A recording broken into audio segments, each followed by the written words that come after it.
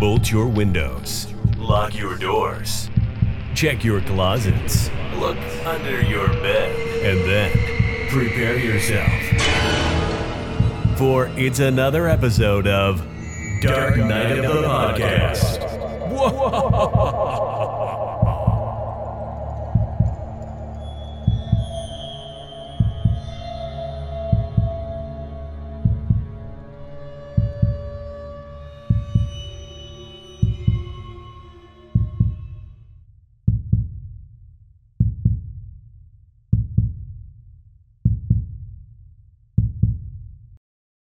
It's a guest! It's a guest! Sakes alive, well, I'll be blessed, guys, gays, girls, ghouls, everything in between. Welcome to another episode of Dark Knight of the Podcast. Welcome. It's going to be a fun one because, guys, this episode we are blessed. We're very lucky to have a guest, a talented guest. A guest whose career is blossoming before my very eyes. And I'm very lucky to say this is a friend of mine. And I'm super excited to have this actor, a queer actor, an openly gay actor on our show, and one with some really awesome credits coming up. Guys, our guest today is the one and only Chris Wolf. Hello. You are too kind, Roger. What an intro. Oh my God. I specialize in intros. Ask Troy. Right, Troy? Yes. Oh, absolutely. We have some of the best intros out there. Musical numbers, big ones. But a special one for you, Chris, because I'm so excited. We've been talking about having you on for a while, and that only fueled my fire more knowing that you have this title out right now in circulation that's getting a lot of love and attention, especially for you. It's a horror title, and I recently watched it. The movie's called Hideout. It's available to stream all over the place, including on Amazon. And I was extremely impressed. And not just because you're my friend. I was just straight up impressed with the quality of the story being told and the craftsmanship that was awesome on display executing it. I mean, like, all around, man, I am impressed. So congrats to you. Awesome. Thank you so much, Roger. I really appreciate that. Oh, yeah, for sure. And go ahead and give us a little run through, if you don't mind, like, for listeners, people who may not be familiar with it. I just wanted to verify that I'm saying the name right because I keep fucking up. Chris Roselli, right? Yep, Chris Roselli. Roselli, writer and director. I definitely want to see more of his work after this because this film is super cerebral, and it just hit all the right notes for me. But yeah, give us a quick plot rundown just for listeners so they are aware of what the story is being told. Yeah, absolutely. So Hideout is a paranormal thriller horror feature, and it is about four criminals who do a little kind of like heist, and they get in a little bit of trouble, so they hide out at a random house nearby. And things kind of go south from there. You're not really sure at that point from which who's the bad guy and who's not. Yeah.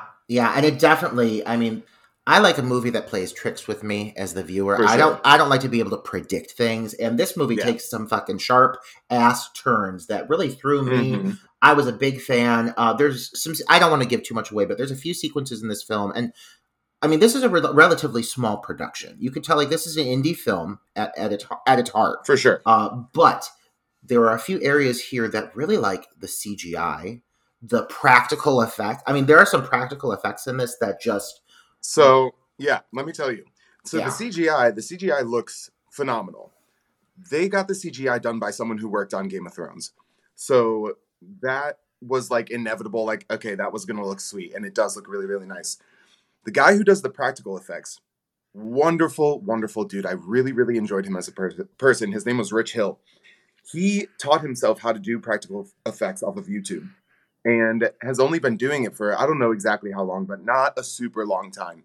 And I was so wildly impressed with his skill set, even at this point in his career. It was awesome. Man, let me tell you, there is one specific effect towards the finale that is very much, I will say, the focal effect. I feel like if you like read reviews about this, I bet you anything that this is being brought up because it's just done so well.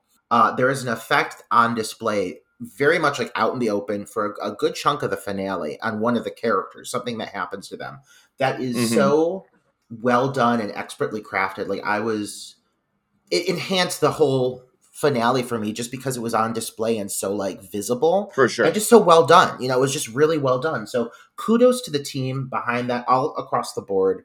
I'm so happy you're involved with it, and you've been getting a lot of really positive reception for this project, for your role in it. Yeah, I have. It's been nice. That has to be very awesome. Yeah, it is really, really nice. Yeah. Yeah, and you recently, I know you've taken home a couple of awards for this, but it's definitely deserved. I just want to acknowledge that again, not just because you're my friend. Like I love seeing good talent on display. So good for you, man. I'm really proud of you. And thank you so much. I know you have a few things coming up here in the near future, like so quickly. You have like all right, you're like Hideout's done and on to the next. And again, this looks phenomenal. What's this new project? Tell me a little bit. Everyone thinks I'm like actually doing big things just because right after quarantine let up, I filmed like 3 movies right back to back.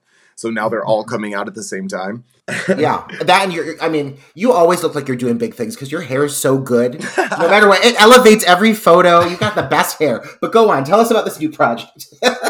So the next one I have coming out, it's called Airborne, and it's about to premiere on February 2nd in select AMCs all over the East. So I'm really excited for that one. And then after that, I have another one coming out called The Sim Racer. I don't know how they're doing The Sim Racer as far as distribution or premiere or anything like that, but that will be to be seen, I suppose. She famous, Troy. She likes to pretend. Too big for her britches, right? No, I'm so like I can't imagine it happening to a better person, and I love that's happening. Like, not to be cliche, but the three of us, this applies. I love that's happening to a queer talent that I know. Like, it's not often that I get to see one of my friends who is a person on this LGBTQ plus spectrum, wherever they may fall, that gets, a series of successful releases. So, I just hope it fucking keeps up. You deserve it. You're awesome. So, and you're super talented. Definitely. I appreciate that. Thank you very much. Definitely. And I have to say, I feel like this week we selected, I didn't even know this going into this. I hadn't watched Hideout yet. I saved it for, coming up to actually the review because I wanted it to be fresh. I wanted to talk about it a bit. The title, The Ritual, we agreed on a while ago. And I thought it was going to be a perfect title because it's a drama with some really strong male acting. So I thought it would give you something to talk about, Chris, to kind of, bite your teeth and do something meaty. But then, upon watching Hideout and some of these, cerebral, surreal moments that take place in the movie, even though they're two completely different stories, it occasionally hits some of these tones that I was like, wow, these two, complement each other really well for a review today. So I think this is a really good title to talk about. What was your takeaway after watching The Ritual? How did you feel? I really liked The Ritual. I told you previously, when we talked about doing this a few months ago, I am not someone who is super well versed in horror. However, since doing Hideout, I have been just watching horror nonstop. Just trying to get myself into it and really try and sink my teeth into it. I was never a big fan because I am the jumpiest person in the whole world. And that enhances our experiences, I have to say, right, Troy? Having a friend who I don't respond to horror anymore, so to have a gay friend that jumps, So I love that you still respond to the material. We need you. God, someone sneezes too hard, 10 feet away from me, and I'm jumping. It's ridiculous. But anyways, after watching The Ritual, it was one of the first ones that I really started with when I started watching horror, and I really, really liked it. Anything folk horror, anything... You put a pair of antlers in there and some spells, some witchy stuff, I'm like, yeah, let's go. Oh my God. Put it on me. Not only that, I want those fucking antlers. My God, they're so powerful and grand. Hell yeah. And Troy, I didn't even know this. You brought this to my attention. I think I'd heard before that it was a novel, but you mentioned, have you read the novel? I read the novel when it first came out. I read the novel before it was ever even going to be a film. And it's actually... as we talk about the plot and whatnot, I'll kind of, I don't really want to compare the two, I don't want to turn it into that, but there are a lot of things that I wish that the film would have taken from the novel that I think would have made the film a little bit more cohesive. But I know when you're adapting a novel into film, it's hard to include everything. But I'm just going to tell you, if you have not read the novel, guys, and you love the movie, you must read the novel. Cool. Good to know. I have not read the novel, so I am it fills in so much. Any questions that you might have about things that happen in the film, the novel definitely answers them. Awesome. Sign me the fuck up. I love a good horror novel in general, but I love this movie. So, and the writer Adam Neville, he's kind of started to make a pretty prominent name for himself in the horror field. That's what it seemed like when I was researching it. Yeah. No One Gets Out Alive, The Ritual. He just had another one come out. I can't think of the name of it, but yeah, he's really starting to make a name for himself. I just got to say that I feel like I put together the perfect title for today.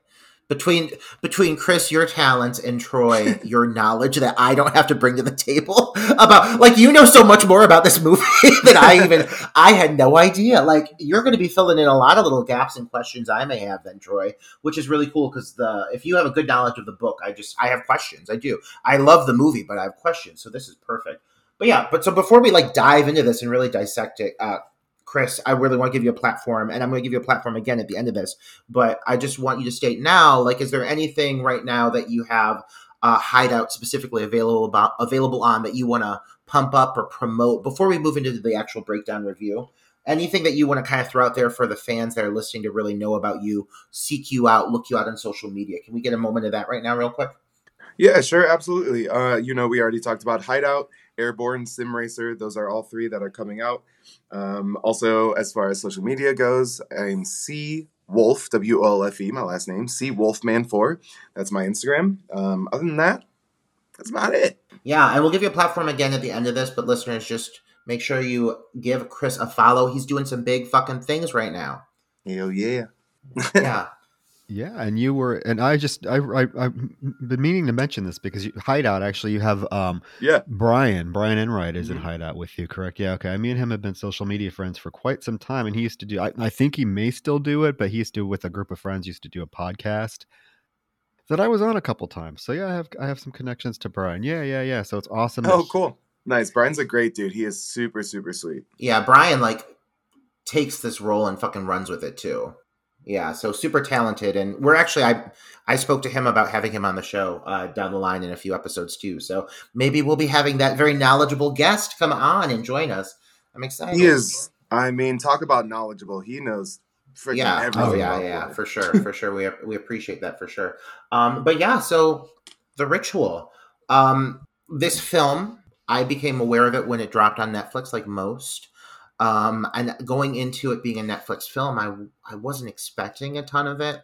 So when I walked away from this film feeling the way I felt, I was extremely pleasantly surprised. I went back and I rewatched it multiple times, but I think we've got a movie here that one of the reasons it succeeds is it tells a very like personal, simple story of like loss and overcoming grief. And I think one of the reasons this excels as a piece of cinema is because it's pretty intimate between a small group of actors. It's 4 focal friends that we're following on this trip. And even though these personalities, like, they're not like largely defined, these guys are like average everyday guys. Yeah. It makes it extremely realistic to me. The whole setup, everything about these characters is very believable to me. And on top of that, performed very well. And I think it's going to be a fun title to talk about, is just because of the simplicity of this really kind of like sad, sensitive human story. The film is very similar, in my opinion, to another title, and I know we're going to get into this, but I want to throw it out right now. It's very, very similar to the 2000s flick, The Descent, that I know a lot of our listeners are familiar with. Chris, have you seen that one before? I have. It's been a few years, but I have actually seen that one, surprisingly enough. Some very similar themes. Yeah, absolutely. Thematically, yes, you are correct. They're very similar. I think the film, to me, has a little bit more in common with maybe like the Blair Witch Project. Yeah, I saw that in a lot of reviews bringing that up. Or the original, there's a film called Rituals from the late 70s with Hal Holbrook that this definitely has a lot in common with. And I'm wondering if that connection in terms of the title and everything was purposely done. Have you seen Rituals, Roger? No, I'm not. No, okay. No. It's on. They just put it on Shudder. If you haven't seen it, check it out. I think you're going to be very surprised at the similarities. It's four friends that go into the woods for a hunting trip, and are pretty much stalked by an unseen entity that you don't find out about until the end. So definitely check it out. I think the similarities there are pretty strong as well. Nice. Chris, do you have Shudder? I do. As someone I do indeed. You do? Oh, I'm so proud. I do. Excellent. I got the first step. Yeah, I've had it for like 2 months, and I've probably watched like 50 plus movies. Atta girl. Keep it up. Keep up the good work. I'm trying. But yeah, similar to The Descent in style and structure and themes, I would say. Like, both open with a life-shattering loss that massively impacts the focal character, and that's something that character carries with them throughout the entirety of the film. The dialogue is extremely natural, and it's very realistic between this group of men. And while most everyone within that group is like very mild-mannered and understated, they each still have these like defined personalities that come forward and skill sets. And I'm like, I just love how these characters are played. I feel like these are anybody's that you could meet anywhere, and it's done really well. Yeah, it is super natural. The dialogue and the banter and just the general dynamic between the four of them, it feels really fleshed out and supernatural. Troy, are the characters in this, like, is it four friends? Is it that dead on to the book? Oh yeah. I mean, the basic story is exactly the same. It's just there's a lot more.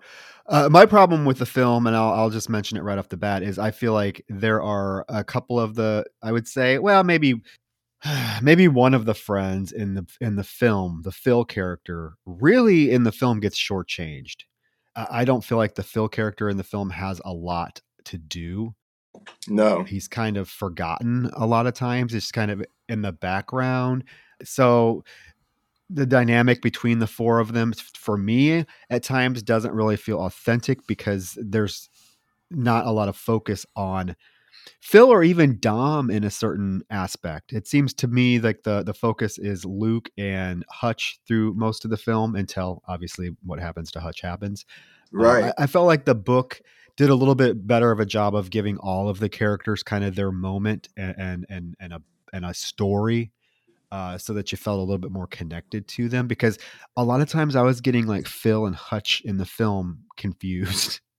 Same. They look similar. They have like a similar kind of. And like I said, Phil really doesn't have much to do in this except the one scene where he gets naked in front of the thing. Right. That's about it. Yeah. But we can get into it. If you want to go, we can start and just kind of move our way through the film and do our thing, Roger. All right. Our thing. Let's dive on in. You ready, Chris, to jump into the deep end? Oh, I'm ready. Dark Night of the Podcast. Let's go. After a night of drinking, this group of friends that we have established, which is a group of 5 friends at the time, they're discussing taking a trip to what is called the King's Trail, which is a part of the Appalachian Trail in Sweden. And the member of this group that's kind of spearheading it is Rob. He seems to be kind of the outgoing, lively personality of the group. He's definitely played to be like super likable right off the bat. And so he's like kind of pushing for this idea, and everyone else is very reluctant. And so as they're kind of walking through the town, it leads up to this moment where the character Luke, who is already buzzed up, or it's pretty clear, wants to go get a bottle of alcohol. And so Rob is the only one that agrees to go with him. And they share this moment where they go into this convenience store together alone. And they're kind of rambling to each other. And in the middle of this brief conversation where they're kind of sharing a little moment, they hear some commotion. They turn and in this very effective shot, they just turn and they notice that the employee is beaten up beside the counter, just laying there. And it leads to what is the reveal of the store being held up, and these 2 punks look over and notice Rob, but the character of Luke has kind of managed to hide back behind the cabinet or behind the row of drinks. He's hidden himself next to the cooler, and so he manages to hide himself as these guys confront Rob and take his watch, take his wallet, try to take his ring. He refuses. And they beat him with a bat. They beat him with a bat, right?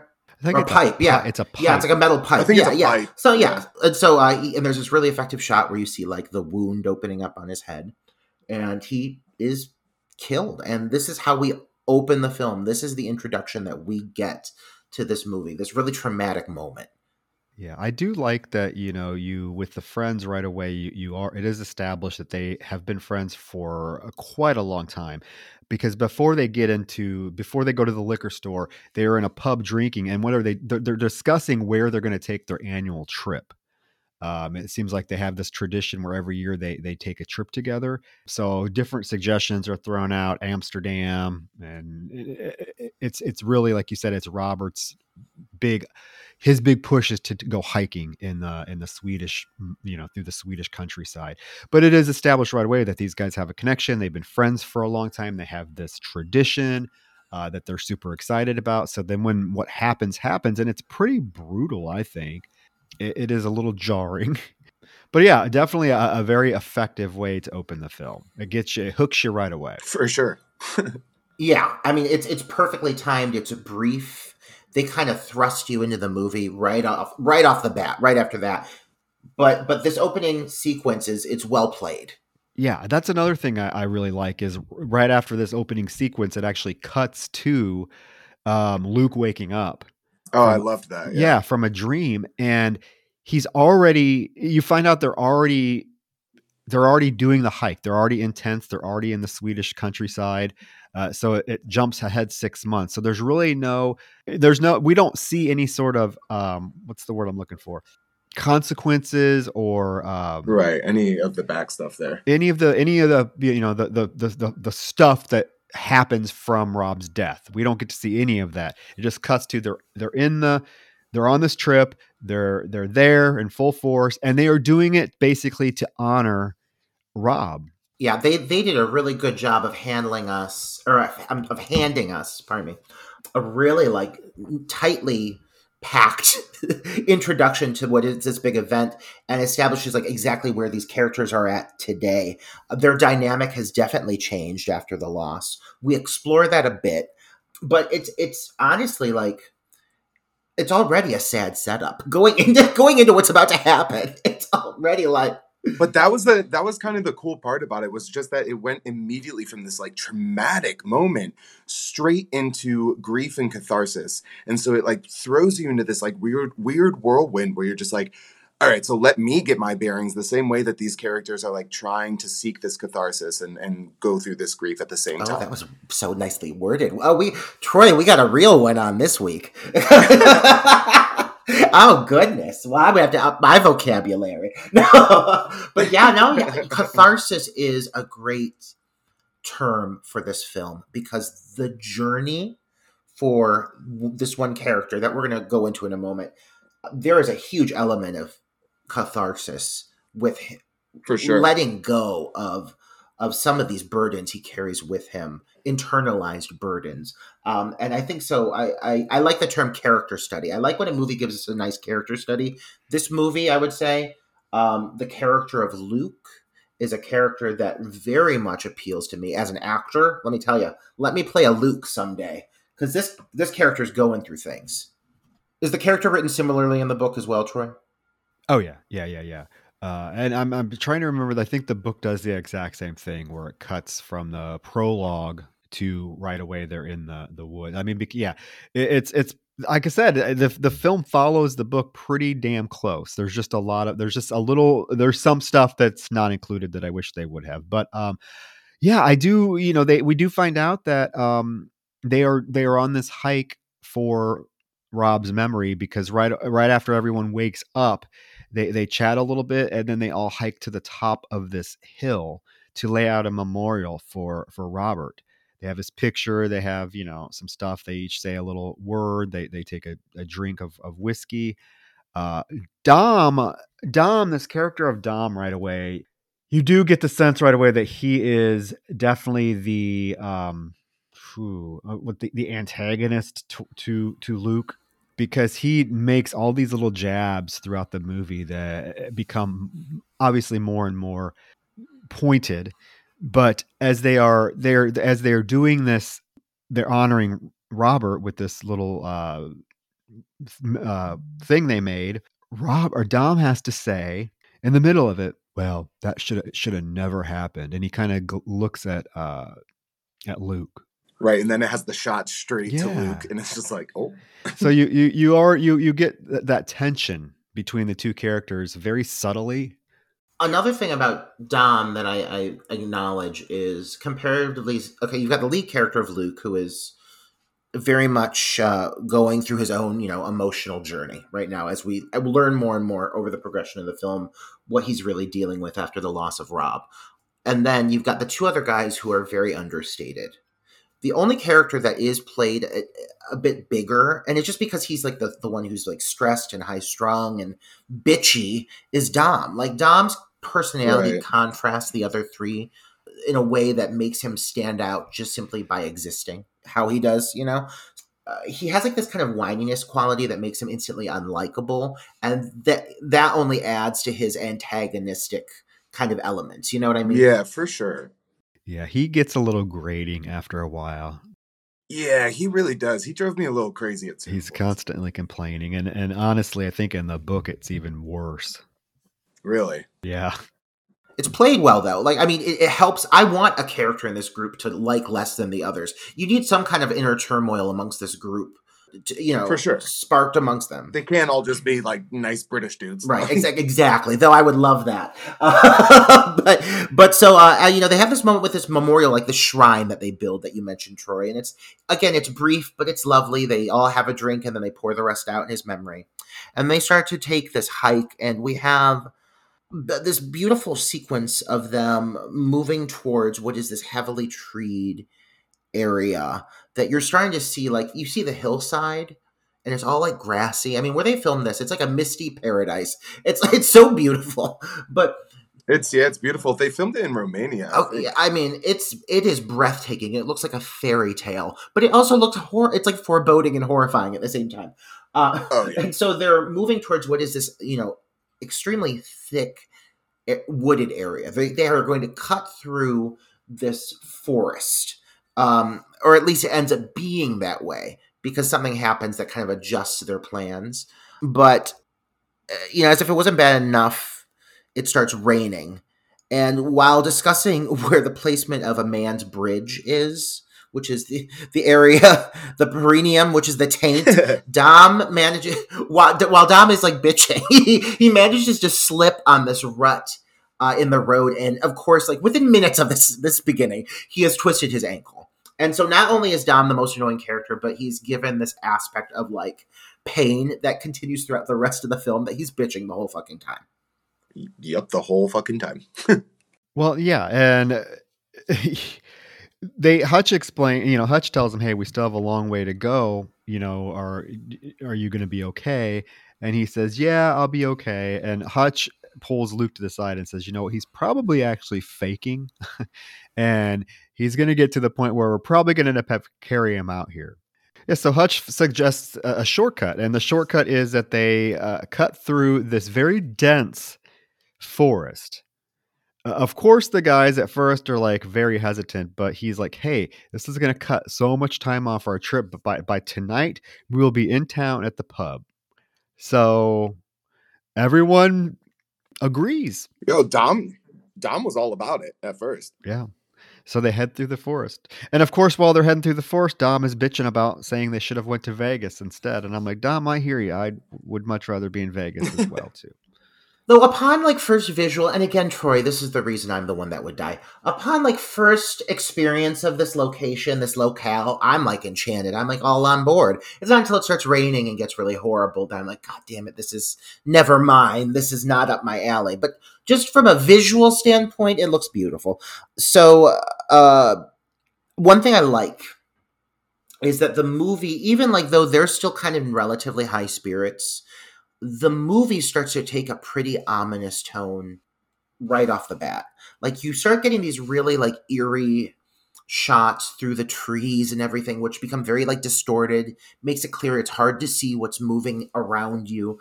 They start to... Yeah, it's disorienting even for the the watcher. Extremely disorienting. That's the perfect word.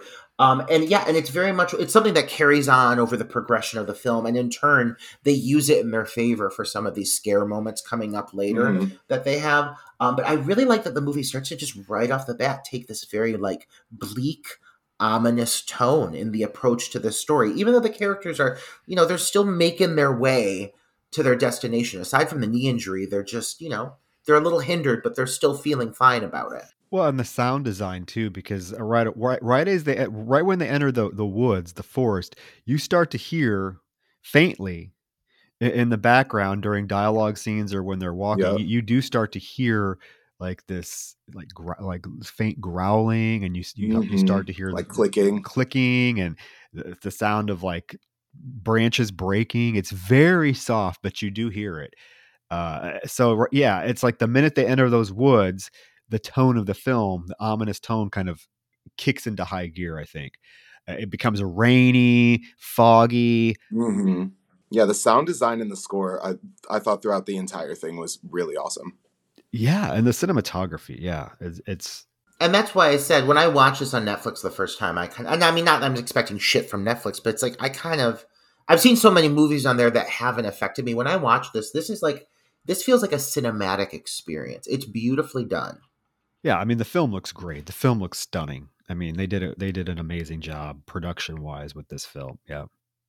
Yeah, and like you said, the audio, like they even have a bit of dialogue as they're entering this wooded area where they stumble upon like this kind of abandoned car at one point. It's from like the 60s, and they have this little bit of dialogue about like how when you enter the woods, it becomes so quiet because the trees soak up all of the sound around them, and so that's why it just sounds so like empty. And they really like play that into the movie's favor as it progresses, because every little like twig breaking, rustling of leaves, movement, the branches and everything moving, that's heightened. You hear all of it, and it really adds to the atmosphere of this movie. Yeah, I mean, it was definitely very atmospheric throughout the entire thing. And they even come across like this old abandoned like van that's just out in the middle of the forest. Right. It's just kind of weird. Like, how the hell did that get here? And if that's not fucking foreboding, like, yeah, for sure. Come on, like, they should have known better. But whatever, these poor because there's British like no road or anything leading to this. It's just right out in the middle of the woods. And Phil does have to make the comment that he got a hand job at a concert in one of those vans. Well, and there's one thing to acknowledge that I did not even tie into until I watched it at this point. And I don't know if it's necessarily intention, but you know how later on in the movie they find that abandoned tent. Yeah. Mm-hmm. And there's this car from that era broken down over there. I wonder if that's meant to be tied together. I think the wallet, the ID, I think it was from the 80s. Like it expires in 1984 is what he said. So it could, I mean, who knows? It could have been 1981 for that a family to own a vehicle like that. I don't know. I'm tying little things together just because I think the story that this tells a very cohesive story. It is a piece of folklore. That's what's so interesting about it. It's a piece of folklore in of itself, and it tells this tightly knit little fable about a character kind of overcoming these demons by facing a literal demon or a god, but it keeps that folklore element to it the whole time. It's very intriguing. But yeah, so they're making their way through the woods, and the character of Dom is injured but muscling through it, and they start discussing what they want to eat upon their return home, and it's ranging from juicy steaks to Big Macs. And then in the middle of talking about like all of these meaty items, they stumble upon what is the corpse of a massive deer, like crucified amongst the trees. They stumble, intestines hanging, like it's freshly dripping. And it's just like they turn the corner and they're like, oh, and it's just there. And strong fucking image to have this be the first real piece of gore in the movie, Yeah, it's up. It's hanging up high in the trees, and this is an elk. This isn't. Yeah, this is something that you would have to have. Yeah, it was big. Yeah, you'd have to have some strength to get that motherfucker up there. And of course, they're freaked out. They're wondering who could have done that, and maybe it's hunters. But obviously, to get that thing up in the tree, it's not going to be a human that does that. But they They do have the wherewithal to actually see that it's still bleeding and to get the hell out of there because it's a fresh kill and whatever did it could still be very close. I like the moment where one of them suggests that it's a bear, and the response of one of them is like, "Do bears do that?" Like they're like, "What the fuck?" I mean, like, bear's gonna fucking eat it. The response here is very, well played. It is exactly as I would respond to probably finding an elk hung amongst the trees. So, but it's a great effect. The intestines are like hanging down to the ground, and one thing that's really, I guess, intriguing to me is something I think into now, having watched this multiple times. Is when you think of what the result is, what the outcome is of this movie, how these things are getting in the trees, because you find out this is a theme, this is happening. The fact that this specific entity would do this to even deer and elk makes it that much more horrifying to me. Like, it's bloodlust for, like, anything living. Like, I mean, like, no wonder there's no animals living in this fucking forest, because there's this thing is fucking hanging them like fucking decor. Like, it just... Yeah. But yeah, it's a great first startle moment, and it adds like this just intimidating, foreboding element to the rest of the film. The characters are shaken by it, and they definitely like do not shake it off. So night's falling, the storm is coming in. There are fucking elk hanging from trees, and pretty soon it's literally like a monsoon, and they're forced to seek shelter in what is the most ominous house I've ever seen. Like, it's horrifying. Yeah, and they stop before they get to the house. They see all of these weird symbols that are that are carved into the trees around this house. Again, this is what gave me strong Blair Witch vibes. Is them coming upon this house in the middle of the forest, kind of the symbology of the whole thing. Definitely some Blair Witch vibes. Yeah, this whole sequence within this cabin, it's brief. But they definitely, even though this never goes into the territory of being a like a handheld home video style movie like a Blair Witch, because of the usage of like flashlights and like they keep the lighting very stark, it has that kind of raw ferocity to it at times. Definitely, this is my favorite in the entire movie. Is this whole cabin sequence? Yeah, it's really gritty. And like, even like, there's this, as they enter this cabin, I mean, right off the bat, it's not like this is like a Hansel or like a Goldilocks scenario where they stumble upon this beautiful cabin and are like lured. No, this cabin, like, it screams like people die here. Like, it is, yeah. And the character of Phil goes upstairs and he opens one of the rooms and finds the like most horrifying straw statue I've ever seen. And like, again, yeah, just the craziest effigy ever. Yeah, effigy, exactly. And it's like, go. I don't care if it's storming. I don't care. Like, it could be, the trees could be ablaze, but like, just go, because this is not a good place to be. No, it's like a decapitated human, but it has like antlers sticking out of its head and neck. My ass, Roger, would have been out of there. Oh, gone. I would not have stayed. It's like standing on chicken feet. Like, and they're like, this is witchcraft. Like, Roger, don't shit yourself. You know damn well you'd be trying to get a selfie in front of it so you can post it on Instagram. Recreating it, like, on either side. Like, Chris and I are like sitting, kissing on it. Yeah. Oh my God, I'm done. If you can't beat them, join them. And that's what this whole movie's about, guys. It really is like, if you can't beat them, join them. And they really want a specific character to join them. And, but this character maybe can beat him. If the fucking thing, this monstrous statue wasn't enough, we also forgot to mention that there's these symbols hanging all throughout the house. Oh, sure. Oh, this house, there's not a piece of decor in this house. Like, this house, it's not even like they went with like a rustic chic. It is like wooden walls, effigy. Casual effigy. Casual effigy and like cult utensils and imagery, and that's it. And that's like literally all this house has to offer to it. Mind-boggling that they stayed in this house. It baffles me why they stayed. But I guess what do you do when you're in the middle of a goddamn monsoon? So they end up staying the night. And we have what is basically the first sequence of something that starts to become a trend throughout this film, which is Something else the Descent kind of delved into, flashbacks to the initial moment of trauma within the film.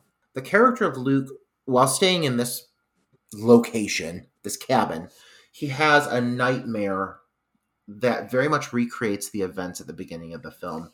And one thing about this movie I love is how they manage to create this surreal, dreamlike state that the creature, what ends up being, I mean, like, let's be real, it's a fantasy horror, and it is a monster feature. It's a creature feature. Mm-hmm.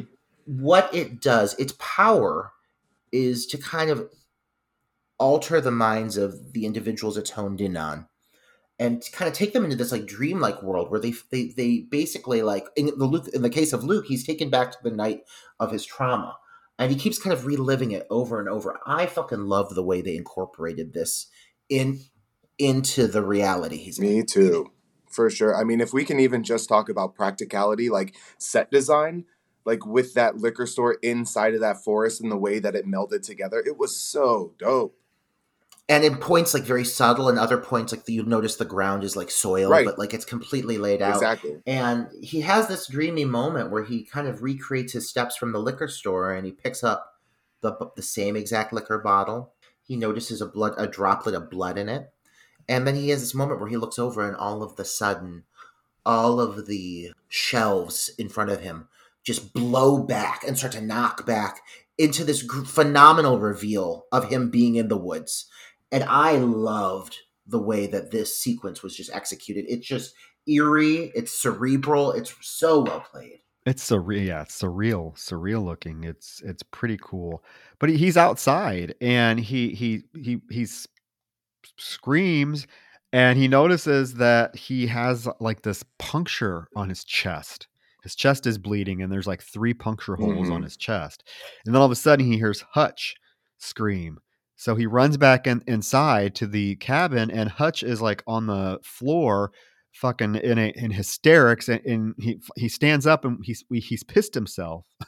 I find nothing scarier than in a movie, like if they want to make it feel gritty and real, make the person piss themselves. Like have someone piss themselves, because in moments of sheer fear, someone's peeing down the leg, you know it, and this just made it all the grittier, in my opinion.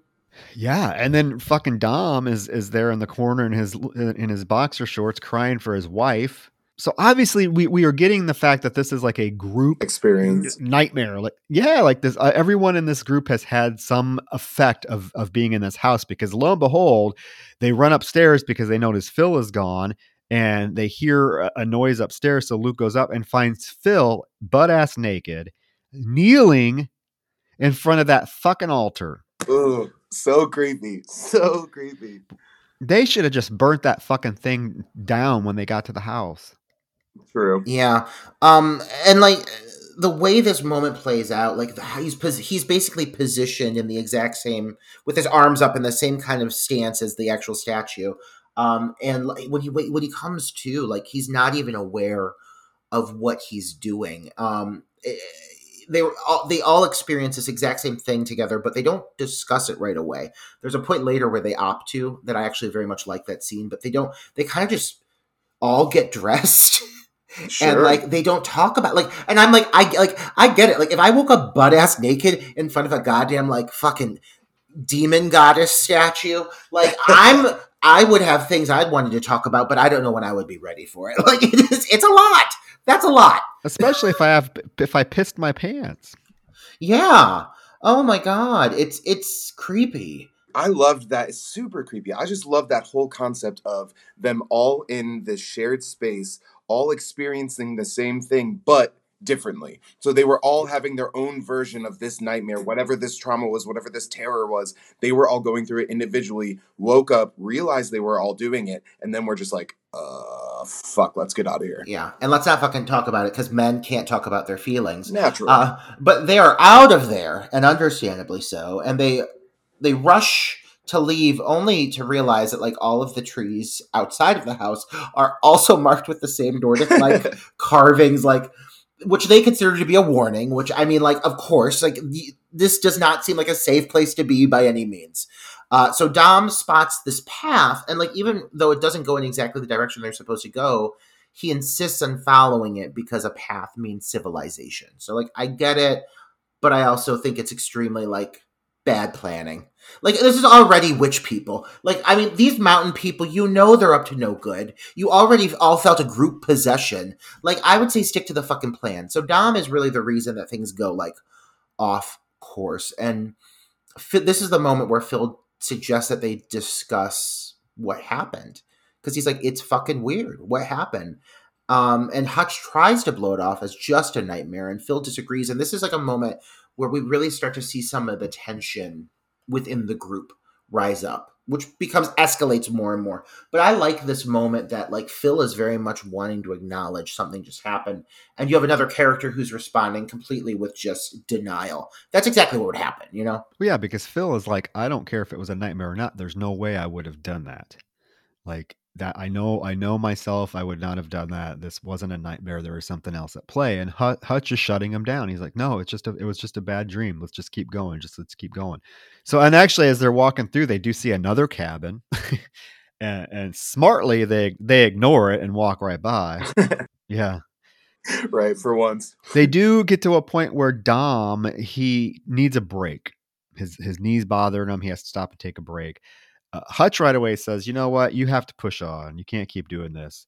And Dom's like, oh, are you a doctor all of a sudden? Why don't you go give yourself a prostate exam and leave me alone for a minute? And they all kind of gang up on Dom at this point and tell him they have to keep moving. They want to get out of the forest. And Dom's like, no, I need a break. So in the meantime, Luke decides he's going to go up over the ridge to look to see how far he can see, to see if he can see like the end of the woods. So as he's out there, he runs up to the ridge. He gets out in the middle of the woods, looks on, and just all he can see is forest, as far as the eye can see.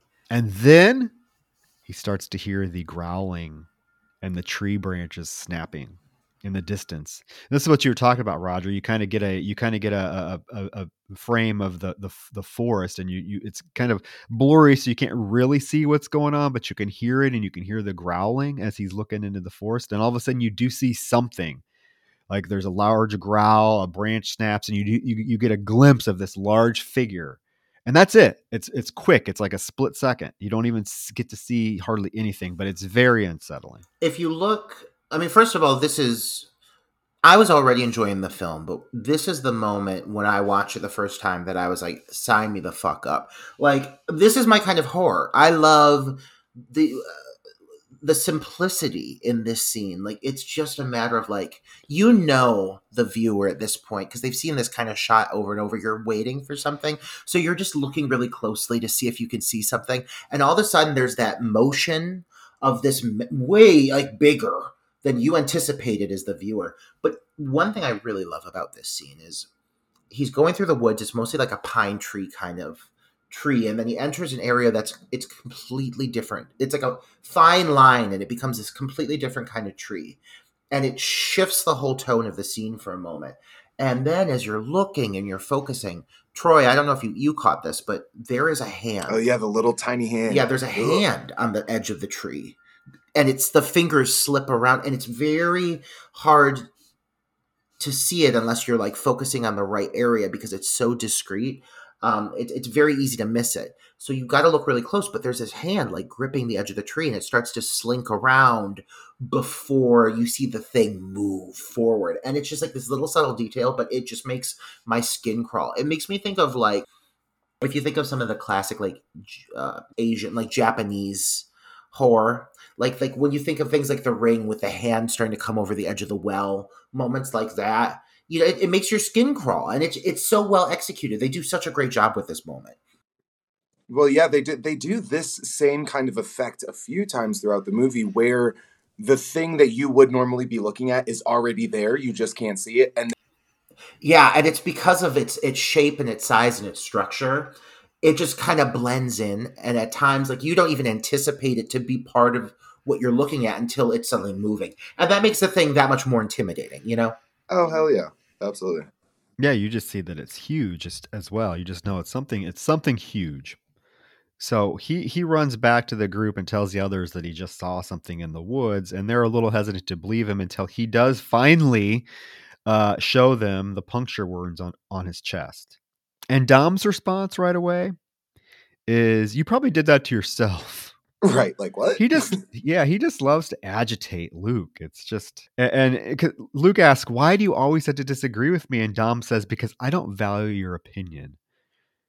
What a stab that is, right? What a jab that is. Right, that's rough. Oh, this is such a cunt move. Yeah, it really is.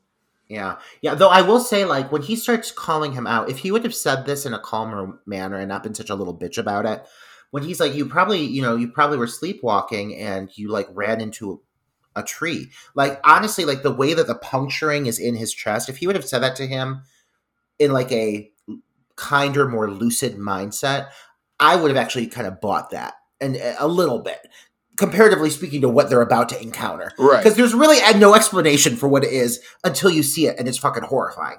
But like, if he would have just kept his cool a little bit, I think he could have actually gotten his point across. But then all of a sudden he has to come out swinging with the fucking bitch lines about the quality of man that Luke is, and that the fact that he is the reason that Rob is dead. Like, this is what this argument builds to. It's very insulting.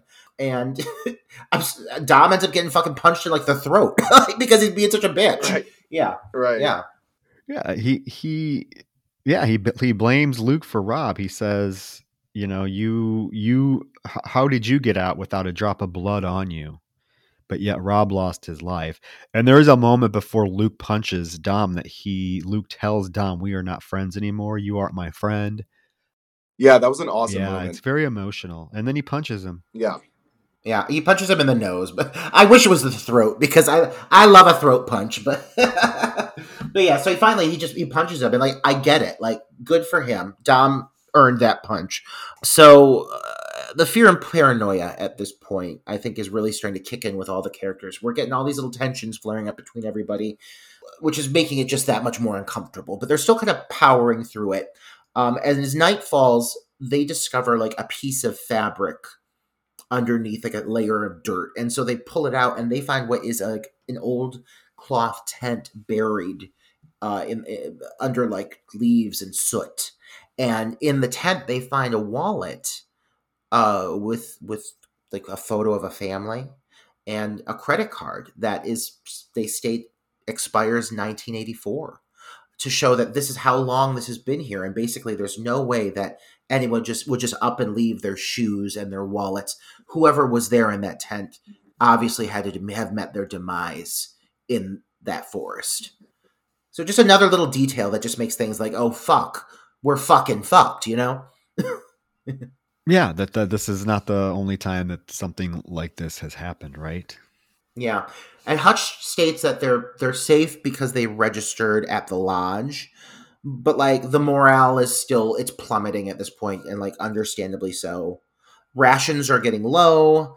Dom's knee is legitimately badly wounded. Like, he's bitching, but it looks horrible. Yeah, there's that scene where Hutch gives Dom a piece of whatever the snack is, and he sees Dom has his pant leg pulled up, and you see his knee is literally all red and bruised. Looks pretty damn painful. So his bitching, at least he might have a reason for it, because that looks pretty painful. Luke is smoking, and he hears the movement again coming from the woods. It's happened a few times now where he has heard the audio of something lurking in the woods around them. And so there's this moment where he's in his tent and he turns off his light and he hides himself. Like, he sits quietly and kind of waits as the audio of something massive, what sounds like to be an elephant, stomps by his tent. And so he finally unzips, he peeks out, and there's nothing. However, he hears it coming again, and so he kind of hides himself as it moves around the edge of the tent.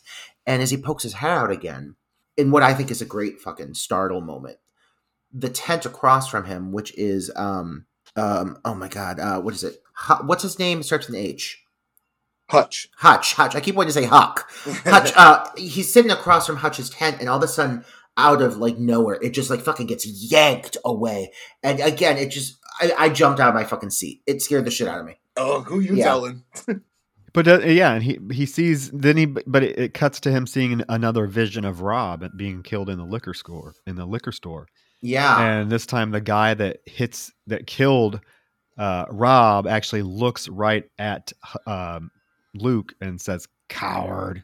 And when he looks at him and makes eye contact with him, there's this very simple and subtle effect on the eyes that give them this kind of like golden tint, which ends up making sense later, but it's definitely a striking moment. Yeah, and then he wakes up to hear Phil screaming. He runs out of his tent, and Phil's going ballistic, saying, "It took him, it took him."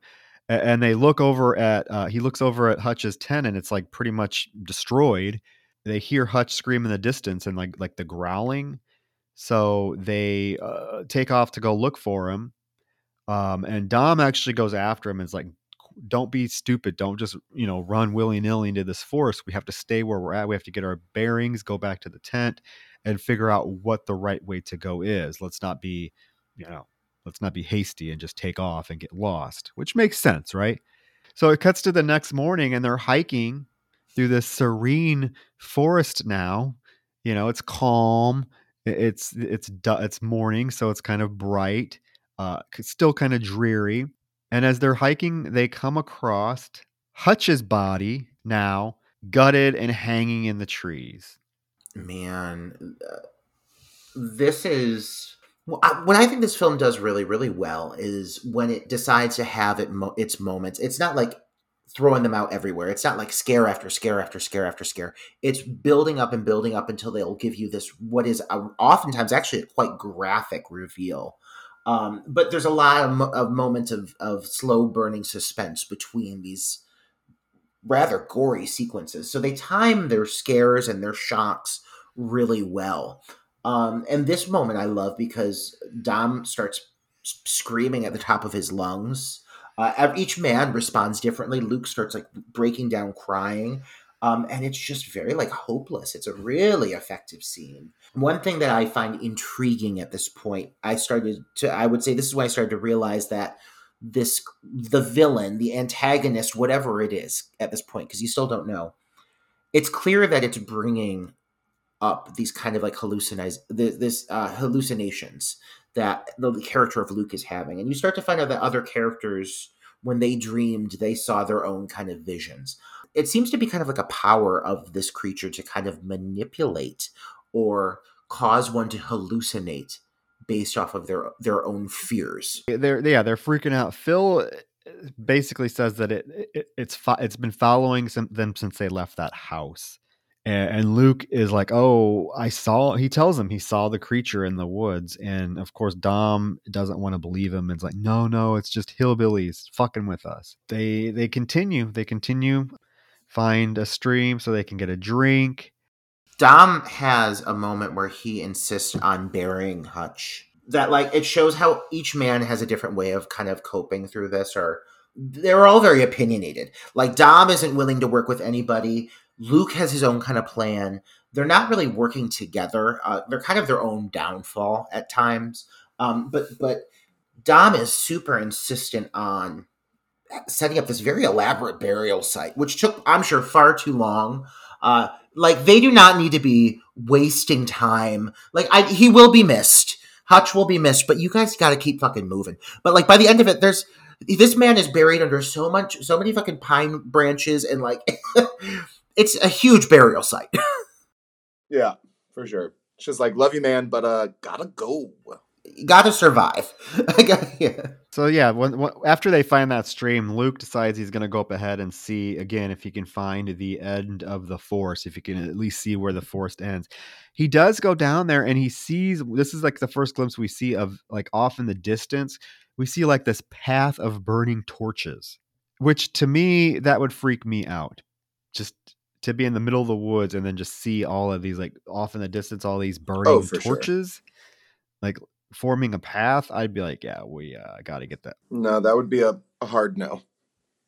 Yeah, and you could tell that he's instantly like suspicious of it, because like this is the point of the evening where like the sun is really starting to just now set, and you see the light like diminishing as he starts going back down through the woods to tell the guys of what he discovered. So as he gets further in the woods, it gets darker like right away. Mm-hmm. And you see the character of Phil turn on his flashlight, and there's this really brief conversation where Luke, asks him what he's doing because they've been trying to hide their lights at this point. And Phil says that they heard something. And as soon as Phil turns, and this is one of those moments of you don't see it that it's there until it's there. Mm-hmm. Phil turns with the flashlight. You see the beam of light move, and all of a sudden he is yanked. Got him. Violently yanked into the woods. And what is one of the most effective moments in the film, I would say. Like, you see the flashlight spinning around in the shadows, and you hear screaming, and it's just like, every time they set up one of these big sequences, this movie, I think, hits. Yeah, it's highly effective. You see the flashlight like fly out of his hand and start spinning around. And all you do is hear him like being dragged away and screaming. Yeah, it's definitely pretty unsettling. He turns to run and, like you said, runs Mac into a tree. And then that's kind of fun. He turns around to take off running, hits a tree, but then it causes him to kind of have another vision of the liquor store robbery. But he snaps out of it when he hears the creature growling really close to him, and he does see Dom like cowering behind a big fallen log. He goes over to Dom and tells him, "Hey, I may have found a way out, but it's going to involve you running. Do you think you can run?" And Dom's like, yeah. So he's like, on 3, we're going to take off. Okay. And they count to 3 and they hesitate a second, but they do take off running. And the thing does start chasing him. You hear branches breaking and growling, and the creature's chasing after him. And they sure do get to this torch lit path pretty quickly, considering just a minute ago it looked like it was miles off in the distance. That is a very good point, Troy. Yeah. But they get there pretty quick. They find the path lit by torches. They also see Phil's body hanging from a tree. This time they don't stop though to do any funeral. They keep running. Right. One thing this film, I think, really excels at is, for like a large majority of the film, they opt to show very little of the creature, which works strongly in its favor, I think. But where a lot of these moments are coming from, and what's making it seem so terrifying and intimidating, is a lot of it, like, it's huge. You don't know what it is, you just know it's massive. And it's because, like, a lot of these scenes when they're running through the woods now and everything, you see, like, the treetops behind them, like, arching and billowing and bending and cracking, and it's just like, it's not like they're being even chased by like a lion or like I don't know if there's not lions in Sweden, but like a bear. Like, this could be a bear. No, this is like triple the size of a fucking bear. It's like the size of a moderate sized house, right, moving through the woods, and it's like leaving aftermath. And so it just makes it so, like, even though they show you so little of it, it's the fear factor is palpable because you just know it's hulking. It makes it even more ominous and foreboding because you don't know exactly what it is, because you don't know what it looks like. You're just seeing motherfuckers get yoinked from nowhere. Just like, what? Oh my God. That flashlight scene, I remember, like, the first time I saw that movie, I'd already been frightened a few times. I've been startled. There was a really good startle moment right before that of when Luke starts to scale the hillside with the guys, and they're like just climbing, and in the distance you have one of those shots you mentioned earlier, Chris, of like all of a sudden what looks to be a tree just moves. Yep. Mm-hmm. I know what you're and it just makes my skin crawl. But then, like, oh man, that flashlight, that build up to that moment with the flashlight, because something's going to happen, but it just hits out of nowhere. I jumped out of my fucking seat and gave a whoa. And like, I always remember that about this movie. This is a movie that made me like verbally respond. To get that out of me this day and age, like at 35, like, I mean, for any horror movie to get me to react that way, it's doing something right, Yeah. They continue down the path and find a fucking cabin. You would think they would have learned their lesson from that first cabin they ran into, but no. They go right into this cabin. There's some creepy folk music playing on a record player, and they see the symbols all throughout this cabin. And all of a sudden, it's kind of awkwardly done, but apparently they get knocked out. I think it works for the moment because they are so, like, they're disoriented. Their senses are so fucking heightened after being chased by a fucking like skyscraper, like through the woods. That I think like it's what they literally they get in there, they like just stumble onto the floor and they look up and bam, they're knocked out. But it's very like disorienting, but it works because it makes sense. What's surprising enough, they wake up in the same room together. And moving forward, like the rest of these scenes, they're the only two left of the group. I appreciate that the two of them shed a lot of their animosity towards each other. Like they seem to genuinely care about each other's well-being. Like there is a few moments of them like butting heads and getting in each other's throats because they were stressed. But at this point, like they kind of have tossed that aside. So I do appreciate that. Dom is not nearly as annoying the second half of the movie as he was the first half for me. Definitely. It's also essentially the first time in the film you see where any kind of foundation of friendship could have come from with them. You know what I mean? Like they're never friendly really towards each other throughout the movie. This is the first point where you're like, so you do care about each other. Oh, okay, cool. Yeah. Well, yeah, because you know what? Going back to the very beginning of the film, there is a comment that Dom makes to Rob while they are in the liquor store where he says about Dom, he's like, man, he's really what does he say? He's really let himself go or something like that, where you kind of get the first hint that they're a relationship. Yeah, I can't remember exactly what he says. Yeah, and he's like, yeah, must be really hard being a big successful businessman. Like Yeah. He says something like very condescending about snarky. Yeah. So you kind of right away, if you were paying attention, got the indication that there is sort of some turmoil in their relationship. So it is nice then towards the end of the film to see them at least trying to maybe not mend a friendship, but do what they can to survive. But it doesn't last long because, well, Luke is able to poke a hole through the wall of the cabin. And he looks out and he sees all these townspeople erecting like this giant wooden cross, which is never a good thing. No, like it is quite the display. And one of the things I found really interesting about the townspeople right off the bat, and I noticed it like pretty quick, is they all have a very distinct look to them. They're all very like lanky and gaunt and gray and pale. Their eyes are very like sunken in, and like this comes into play way more. But I know, like right off the bat, you notice that not only are these like towns, like mountain folk, but they're like either they're very malnourished or there's just something wrong with them. No, there's something wrong with them. right. Yeah, I dare say. But so the guys are trying to like develop a plan to escape, but before anything can really happen, aside from Luke starting to kind of like figure out a plan to how to get his like wrists untied, the door opens. Here we go, Roger. This is our next. This is dream roll. This is April for our calendar shoot. Yes, this is April. I'll be the old woman, and you can be one of the.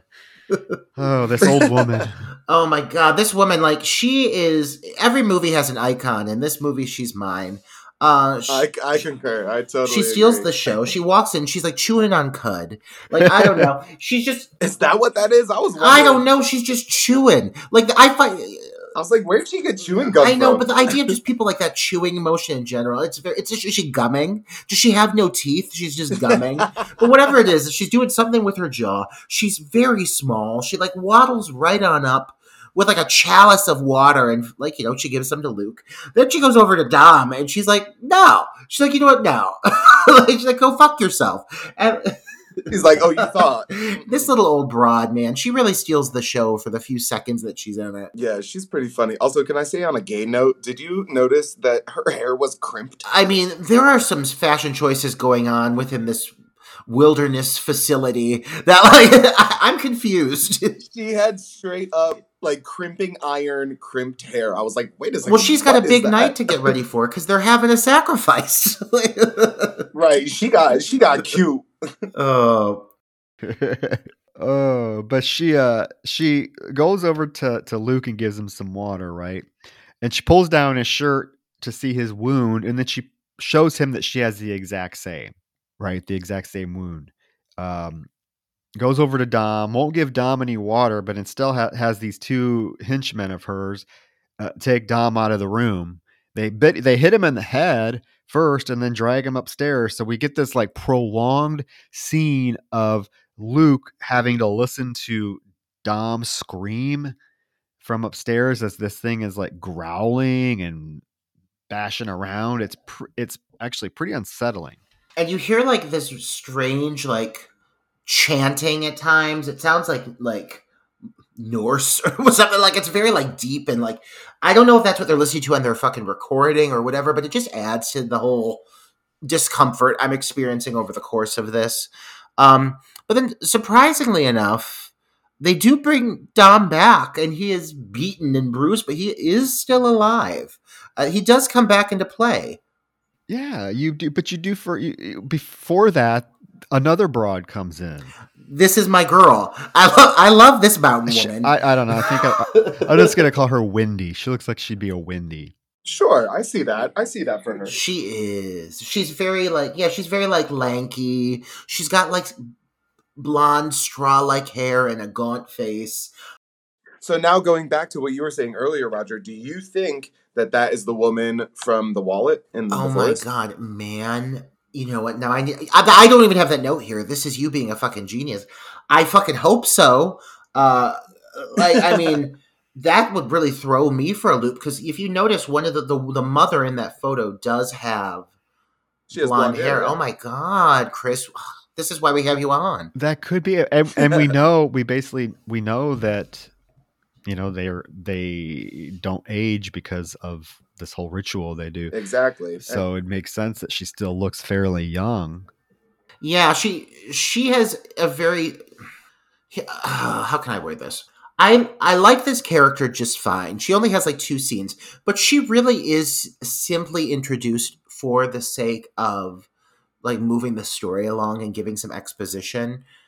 And it's like, okay, girl, like, why are you helping this man? Like, why are you, or not even helping, you're kind of just narrating to him so he better understands what's going on. But like, I think like she's fine for what she is, but I'm confused as towards why she has these moments with him. Like, well, yeah, if I were to say anything about this movie that I wasn't super pleased with, it was this whole like third chunk where a lot of it felt a little bit a little rushed, a little bit spoon-fed. Like you said, that woman was kind of just there just to be like, yo, this is what's up, this is what's going on, and then no background, no character development, no nothing as far as that goes.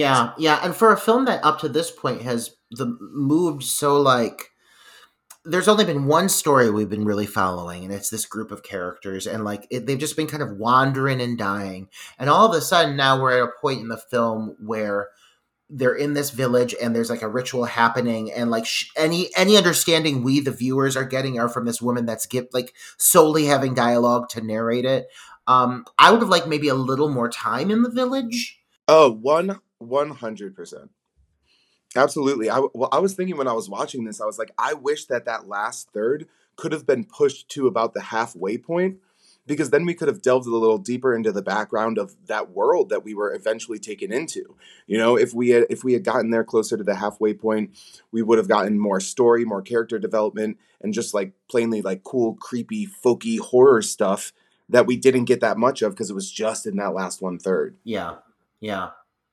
Yeah, I do agree. I think the ending is a little bit rushed, and it would have been really interesting to be able to spend some more time, like you said, Chris, with these town people and kind of get a glimpse of like their daily life. Like all we see from them, or all we know of them now with this particular film and how it's presented, is that their sole purpose is to find people to sacrifice to this creature. That's literally all we know. They really don't have any other purpose, but they've been in these woods for years, and I can't imagine that many people are like hiking through this particular spot so that they are constantly like, I can't imagine there's a barrage of victims parading through their little town on a daily basis. What are they doing outside of that? You know, what does their life consist of?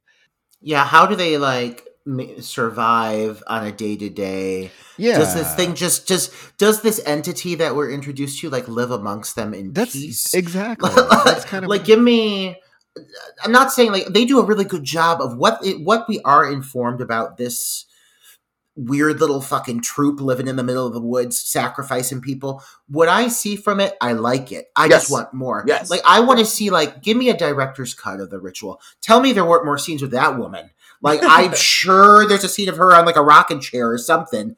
Like, give me all of it. I want to know everything. Because I'm sure there's stuff that had to have hit the cutting room floor that maybe, like, slowed the pace down but gave more exposition. And out of my own curiosity, because I'm so entranced with what the story's going, I just want to know about why these people choose to be here. Too. I would tell you to read the book. Do we get more background in the book as far as these people There's go? a little bit more.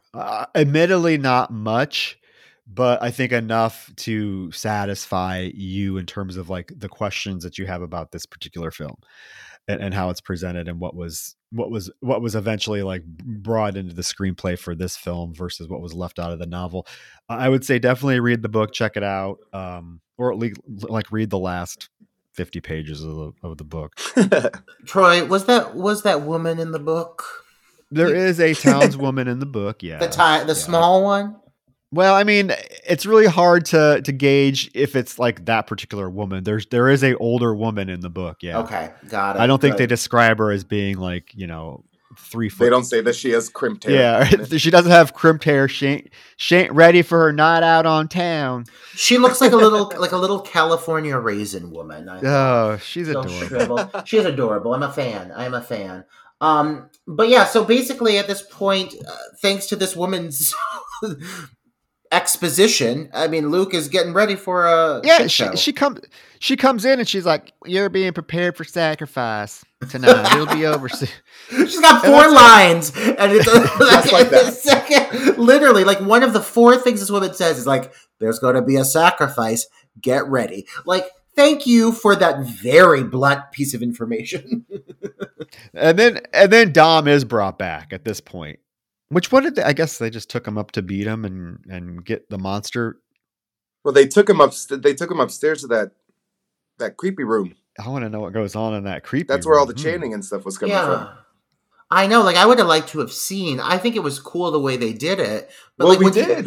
We went up there. No, I'm saying, like, when he gets taken upstairs and presumably beat, it's all done through audio. Like, you don't see what happens upstairs. Like, I want to see, are they just beating this guy with pipes? Is the creature coming in and the creature just, like, punching him? Like, I mean... My impression, you want to know what my impression? My impression was that they took him up there and then hold on.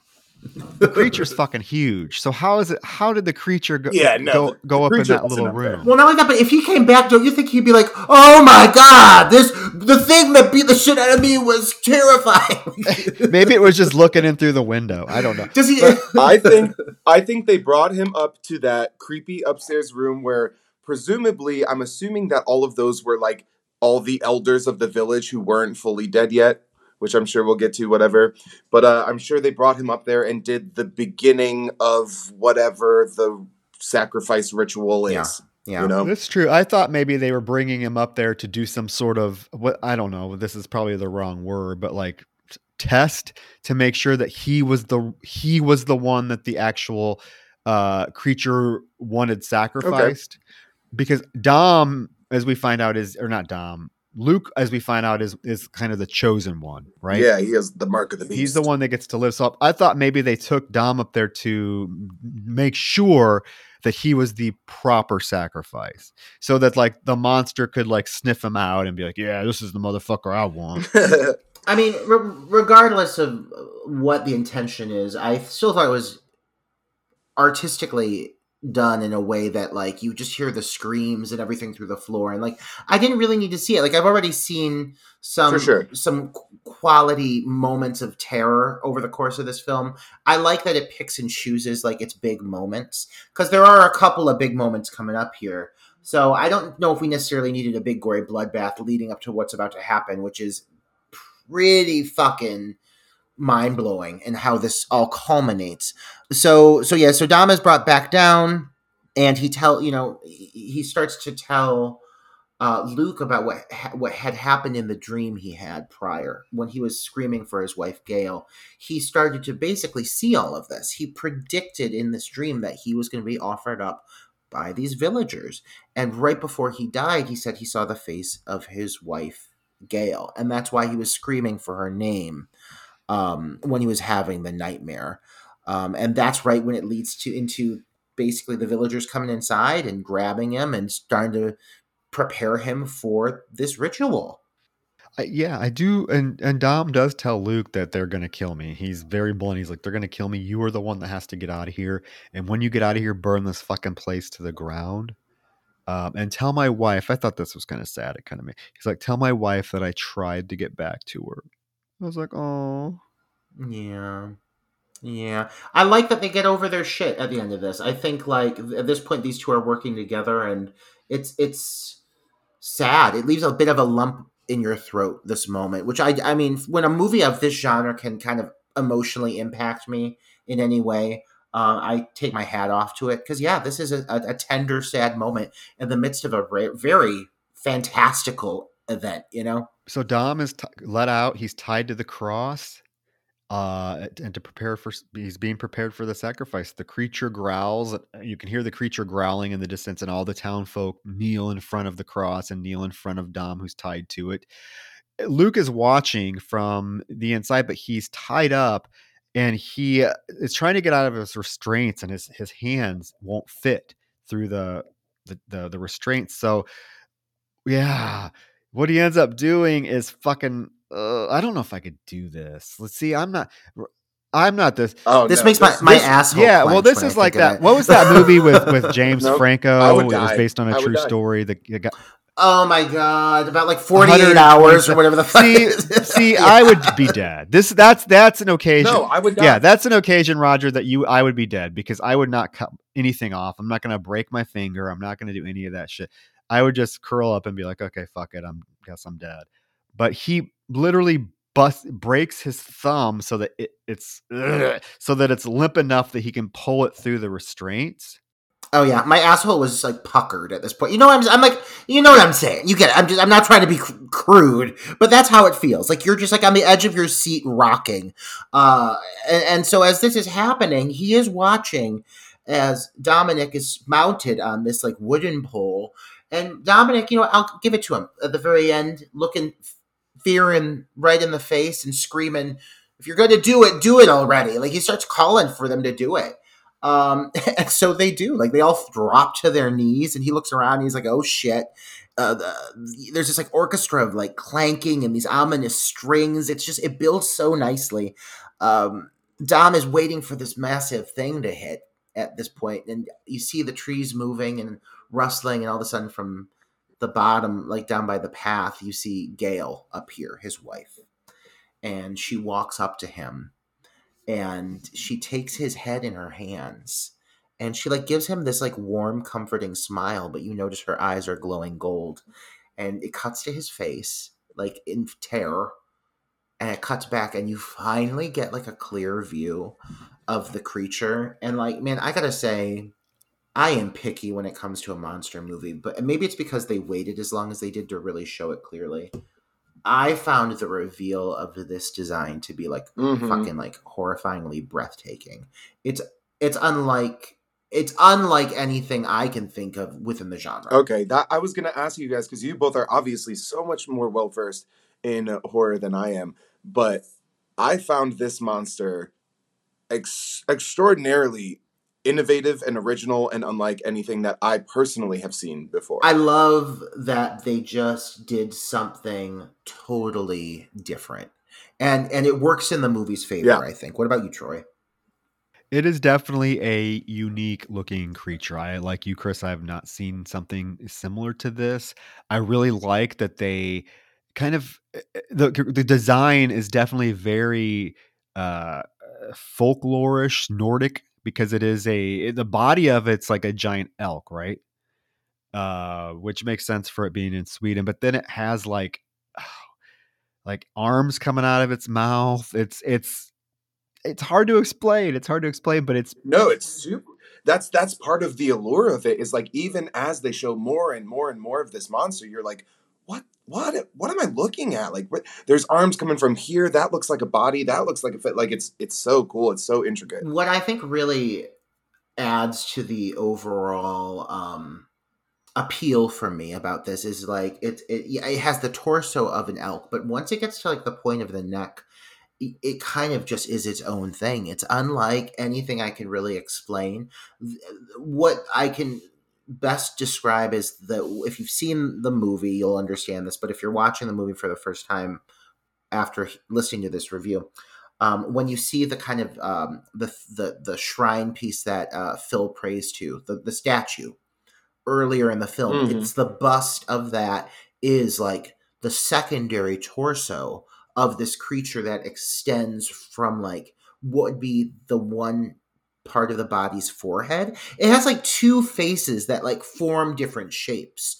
Oh, for sure. It's definitely like an amalgamation of like a bunch of weird fucking things in a bunch of weird places. Yeah, and it's like human-like elements, but it has animalistic elements. The arms at times become antlers. Like it's breathtaking. Like it is such an intricate and well thought out design. And I agree. And you can see the because of the lore it's based on, you can see the basically like that they really took from that they really took inspiration from that and created something that felt very like of that belief system and fantastical background, Mm-hmm. And apparently it talks too. Oh yeah, it did kind of like murmur words. Yeah, there are moments where it's actually using the language that the town people speak in, which I thought was a really interesting choice to give this thing such a human quality that it's speaking in this whatever language. I don't know, but there are a few moments where it does audibly say something, but it ultimately, it kills Dom. It slams him against a tree and impales him on a branch. What a cool shot that is, though. Yeah. It's like, because it's one fluid cool shot. It's for the sequence of, you see basically what the thing does is it grabs onto an individual and it uses its hallucinations to just intoxicate them, entrance them. And then while they're under its spell, it takes them over to a tree and it mounts them on the branches through their torsos, killing them. So it's like, that's how it's offering that's the ritual. That is the ritual that, thus, I'm assuming the title of the book is inspired off of, is how it ritualistically hangs these living, and I say animals because we found the deer earlier in the movie, from the trees. And it is a very interesting kill. I mean, it makes for a very visually horrifying image of these, bodies with branches stabbing through their torsos. At one point, Dom sees the bodies of people who have, this has been done to prior, and they're rotting in the trees. And it is a horrifying, graphic image. Yeah, so after that, the girl does come back in, the younger girl, for 2 other lines, because he asks her if they took Dom's body down from the tree. And she says, as you just kind of pointed out, Roger, they don't move the bodies. And then he asks her what it is. What is the creature? And she says, it's God. It's a Jotun, a bastard offspring of Loki. And I don't know what any of these things are. I'm assuming they're Nordic mythology creatures, correct? Loki is, he's Nordic. Okay. Yeah. So basically, this thing is part of that religious belief system, which is a very interesting twist to take with the whole thing with so I think it's Jotun and then Loki. It's the son of Loki. Mm-hmm. And it's I did not anticipate this movie to go that route, but you know what? What movie fucking does? Okay, we're gonna go Nordic mythology. Fuck yeah! I mean, they are in Sweden. Bring it on! Yeah. It's great. Yeah, they are. Like you said, they are in Sweden, so it makes sense that. Yeah, they're in Sweden, so it makes sense. Yeah. And she tells him that they worship it for eternal. They worship it for eternal life, basically. As long as they worship this thing and give it sacrifices, they don't age. And she says that he is the chosen one, and that his ritual begins tonight, and that he will kneel before it, just as they did. And he protests it, and she's like, "You will fucking kneel." Oh, you will kneel. Now, since he's gotten free, he's whenever when she's left and everything, he does get up and start to wander the house, and he sees that the villagers are preparing outside for this ritual. So he grabs one of the torches and he's wandering through the house trying to find an alternate way to escape. And he enters this room, and basically he finds that it's filled with like mummified corpses. At first they look like scarecrows. They're so dried out. Yeah, dude, they were awesome. They were so cool. The design here is really fucking good, especially with what happens. The design is the design was fucking beautiful. Because as he moves through the room, he realizes that they're breathing. These things are still alive, and so while you're literally here, I think is another example of why I would have liked a little more time and exploration within the village, is because I am literally going off of one of the 4 lines of dialogue Blonde Woman said. This thing gives us eternal life. Okay. This is what I'm assuming is by eternal life, I don't mean a life where I look beautiful and preserved for all time, like a vampire. I eventually, I dry out and I become a living husk. Just like right. That's the way I interpret it. And I don't want that shit. So you already look malnourished and gaunt, let alone these fucking living handkerchiefs in here that would blow away at a windstorm. There's all these old gals screaming. They all start screaming. So he lights them on fire. And I would too. They look like they go up real fucking easy. They did. They went up real quick. Because they're made of fucking tissue paper. But it really is they're quick to, once you're in this village and you start getting little bits of exposition, they're just handing it out, plowing towards the finale. And they're really quick to just dish out that line, this thing gives eternal life. I would love to have had a little bit more build up to understanding what the fuck is going on with these fuckers in the attic. Because that's interesting to me. That is an intriguing, interesting development. And it just got skipped over so quick. Yeah. It does. It gets. You see him. They scream. He lights them on fire. It's such a well done sequence. But then he does run. I got a kick out of this. He runs into the old lady again. Oh, this is the best. As he's leaving the room after he set these fucking old mummified bodies on fire, he runs into the old lady. She's just standing there glaring at him, and he fucking punches her in the face. Just socks her straight in the face. She doesn't do. Eventually she would have done something, but it's a moment where they just make eye contact, and she doesn't respond. She just looks at him. He looks at her. She looks at him, and he fucking punches her. And it is comedic because this woman is so frail. She went down like a bag of socks. This poor old thing. I loved it, and good on him. Good on him. I don't trust any of these fucking people. Yeah, no, especially her. Let's be real here. Bitch. He arms himself with a fucking shotgun. He's ready to get the fuck out of here. And this house that's made of dried sticks, it is going up in flames like a motherfucker. This house is about to go down.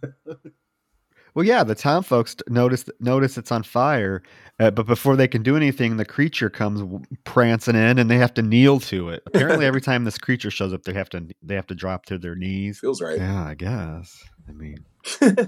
Yeah, and he don't give a fuck. He's pissed because the ritual is not going to plan, and so he just fucking starts killing them. Well, he knew it was that blonde bitch. Oh, he knew that her 4 lines of dialogue were spent pre-warning Luke about what's about to happen. So he knew she was a snitch, and snitches get stitches, or in this case, they get their eyes removed. Or they get dead. But there are a few really cool shots as all of this is building up that Luke will look outside and he'll just see bodies getting lifted up. It's a massacre, and it's pretty fucking horrifying. And as he's getting his gun loaded, one of the villagers approaches him and in a very not intimidating way, just is starting to walk towards him, being hey, everything's okay. And he fucking blasts this fucker in the gut. The guy goes flying through the air. It's so much more graphic than I anticipated. Yeah, and this is when he sees the creature, the blonde girl, get lifted up by something outside and thrown back down. And when she's thrown back down, she has no eyeballs. Yeah. This leads into what I would say is probably one of the single most effective reveals of the creature over the course of the movie.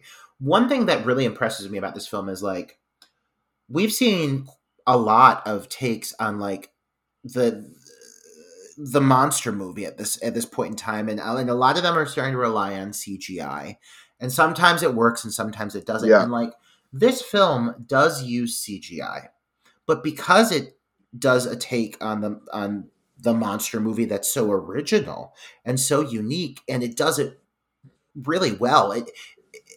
I think it really hits it out of the park. I have to say at this point, like having seen the creature clearly, in my opinion, one of the best creature designs I can think of in the last 20 years. They really are smart with their usage of shadow. They pick and choose when they show it. At the end, you do get a couple shots that you see it clear as day, but you can tell like a lot of fucking money must have gone into that because it looks pretty seamless. Oh, like yeah. That it moves naturally for being something so fucking elaborate.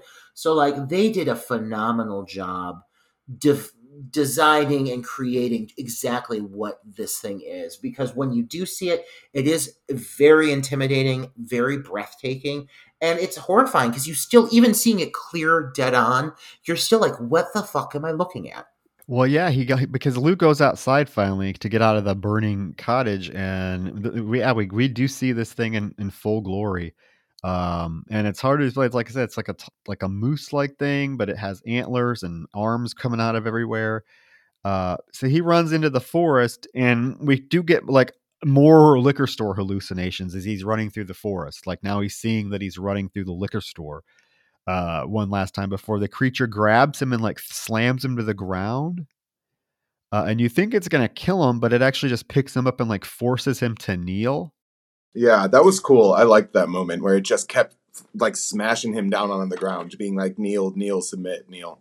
Yeah, and then it gets up on its hind legs and just like starts. That was so cool. That's when you really saw this monster in all of its glory. When it got up onto its hind legs and went into that pose. Oh, that was so cool. It forms like this almost like totem of, yes, 100%. Of like just all these different like animals and entities. Like there's so much going on within it. And it does look so grand and so powerful. Like when they say it's a god, they really make this thing feel like an entity that is just so much more powerful than anything else around it. And it does make it just very intimidating. I mean, like I can't think of a better word to just describe how this thing is, how imposing it is when it's like towering over Luke, because it really is massive. There's a shot right before this, before he takes off running, where you finally see the thing walking around in front of the burning house, and you see how tall it stands beside this building. And like you do finally get an idea just for the scope of how big it is. And it's one of the best shots in the film, I've got to say, because he's holding the body by the head, like getting ready to mount it. And then Luke, like I don't know why the fuck he does this, because I would have just snuck away. Ran away, yeah. He chooses to fucking fire the gun at it. Like draw all the attention. You think you're gonna fucking kill this thing? It's a god. This is a god. This is a god. Like... But so yeah, then he takes off. He has the hallucinations, and it gets to this praying moment where the creature is basically demanding that he submit. And I mean, one thing about this film is it does a pretty phenomenal job of giving us not only this really like, again, human and emotional story arc for the character of Luke, the painful journey that he's going through, but everything that at this point that creature represents for him in this moment, and beating him down and demanding that he submit. And he fucking overcomes this thing and overpowers this thing. And the representation in this movie, it is very clear what this stands for and very elegantly handled. And it's not just a horror movie at this point. It really is. It's a fable. It's a beautiful piece of folklore. It's so well crafted. And this final moment, like for that to be it, for this to be what he has to overcome, I love it. I love that he had this whole kind of submitting moment and that he didn't back down. He picks up one of the axes from nearby and he fucking buries it into the side of this thing. Yeah, and it's none too happy, but he is able to take off running, and he runs straight out of the forest finally into this giant field. The creature does follow, but we find out obviously that the creature cannot leave the woods. So it's just like standing at the edge of the field in the woods still, like growling at him, and then he starts just basically roaring and screaming back at it. How did you guys feel about that?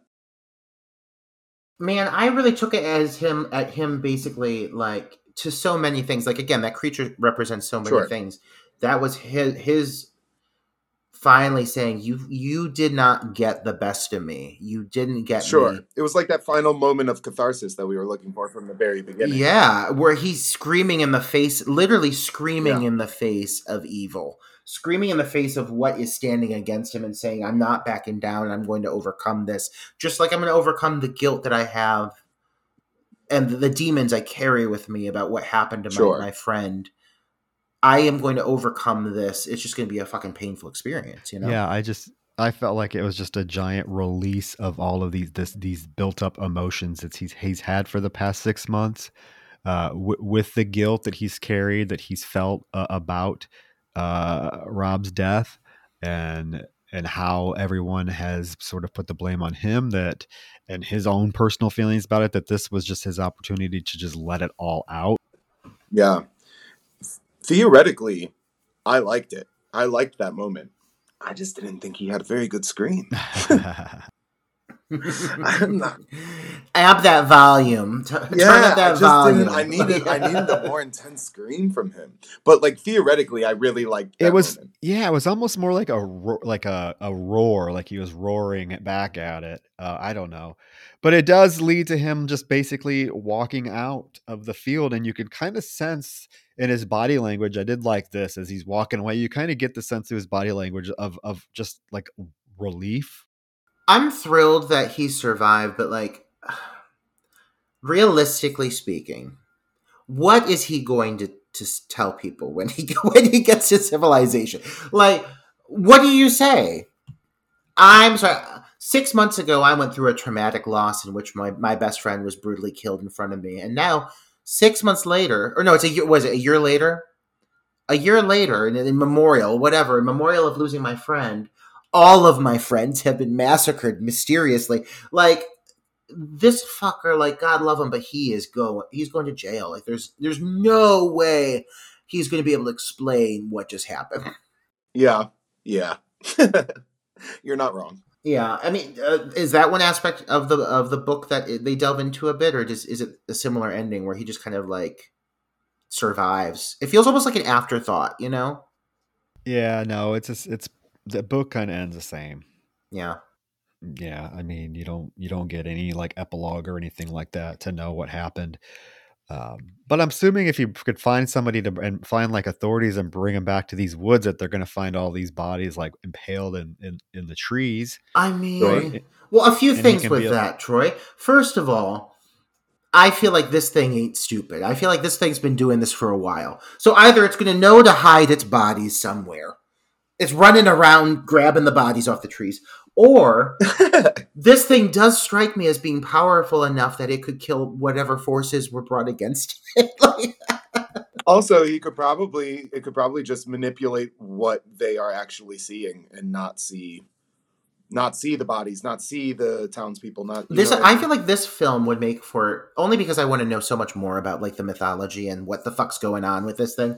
It would make for a great sequel. But again, with comparisons to The Descent, the only way I can see the sequel feasibly working is the exact same storyline as The Descent 2, which where like the cops are like, all of your friends are dead. That's mysterious. We're going back in that cave system. Like for this, it would have to be like, all of your friends are dead. That's mysterious. We're going back in that gigantic wooded area. So like I would like to see more of this though, because like the creature design is so standout. Like I definitely did not get tired of it by the end of the movie. Like they gave me just enough of it without like making it feel like they were like, you know, sometimes they overshow the creature. Sometimes you see too much of the effect. It didn't feel that way with this. Do you guys feel the same way? Yeah, I do. Yeah, for sure. Yeah. But overall, man, I mean, that's The Ritual. And I gotta say, even with like the little bit of like the hiccups and pacing issues aside for like the tail end of it, it still is like, I think, a phenomenal creature feature. It's one of my favorites. Yeah, it really is. Of the last, like I said, 20 years. I think it's unique. It's original. It feels fresh. It feels emotional. It tells a really great story, and it offers a really great design for this monster. And there's great scares scattered throughout the way. Like, I really have very few complaints overall. And the acting is solid. Like, I mean, honestly, across the board, it's not getting 10s the whole way, but at least it's getting 8 and 9s, you know? Yeah, it's a beautiful film. Looks great. The sound design is stellar. Acting for the most parts, strong. My only complaint would be the pacing is a little off. The ending is quite rushed, and I feel like at least one of the 4 main characters should have been able to have a little bit more character development. Characterization was not the strongest, I don't think. I mean, they think they spent too much time with the Dom and Luke sort of drama and not enough time really building the friendship of all 4 of them. But that's a minor complaint. But other than that, I mean, the film is pretty damn impressive, and certainly one of the better horror movies to come out in the last 5 years.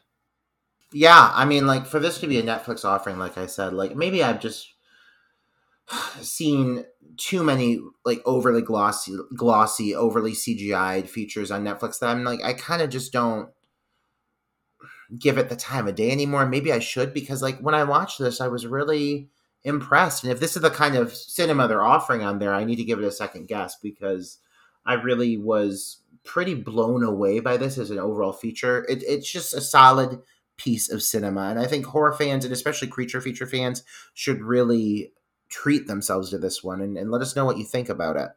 Yeah, and again, give the novel a read if you want a little bit more insight, especially really about the mythology of the creature. I would strongly suggest reading the novel. Yeah. So, Chris, I mean, you said going into this that this is a film that you had seen when trying to introduce yourself to horror and expose yourself to more horror. And since then, what kind of, like, niche genre are you falling into as a fan of horror in general? Are you a creature feature fan? Like, what do you tend to lean towards at this point? I would say, honestly, it's more so up this alley, like The Ritual. Like, I love, like I was telling you, anything like more folky, kind of going along with, like, parables or mythology. Anything with, like, witchy, spooky kind of stuff like that. I'm not huge into, like, demonic, those, like, exorcist kind of stuff. I'm not as big into those. Understandable, gotcha. Yeah. I definitely vibe with you on what you're saying and your, like, preferences, and I definitely, like, did not anticipate to like this as much. I'm happy they took that Nordic route too. I feel like it's something in the genre that's just not explored enough, like, it's not oversaturated, Mm-hmm. Yeah, but man, I mean, thank you for coming on and talking about this with us. One thing about this movie is it's really, like, defined by the location where it was filmed. And you said Romania. It's supposed to be like Sweden, but either way, it's fucking stunning. Have you filmed out of the US yet? No. Oh, well, I filmed something in Toronto, but. Oh, Toronto. We love it. If you could film in one, like, random country or anything, like something like, this is completely based around the location where it filmed, where would you want to be? I don't know. Ooh.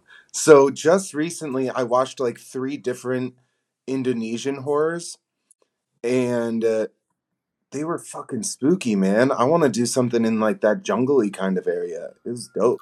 My God. Well, I mean, the unpredictability of the jungle in general. Like, I hate snakes, I hate spiders, I hate scorpions. Yeah.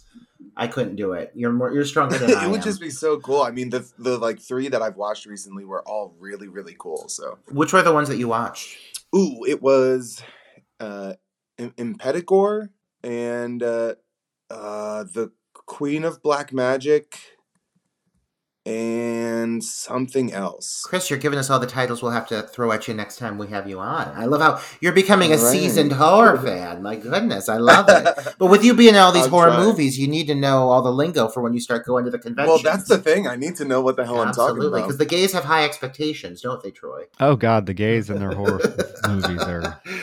The opinions, my God. But Chris, you've already got one really good one under your belt with Hideout, and again, I want to urge our listeners to check that out because Chris is getting rave reviews. He has more on the way. So make sure to like check out his IMDb, check out his social media, start following him. We had him hawk his goods earlier, but Chris, one more time for the listeners, let's make sure they get it. Give us those social media plugs and just give us a little fill in on where we can get Hideout one more time, okay? Yeah, absolutely. So like we said, Hideout, it came out early November. It's on basically any streaming platform that you have. We also have Airborne coming out in about a month. And then after that, we have the Sim Racer coming out. If you want to check me out on social media, my Instagram handle is C as in Chris, WOLFE, my last name, and then MAN, the number 4, C Wolfman 4. Yes, Wolfman. We like it.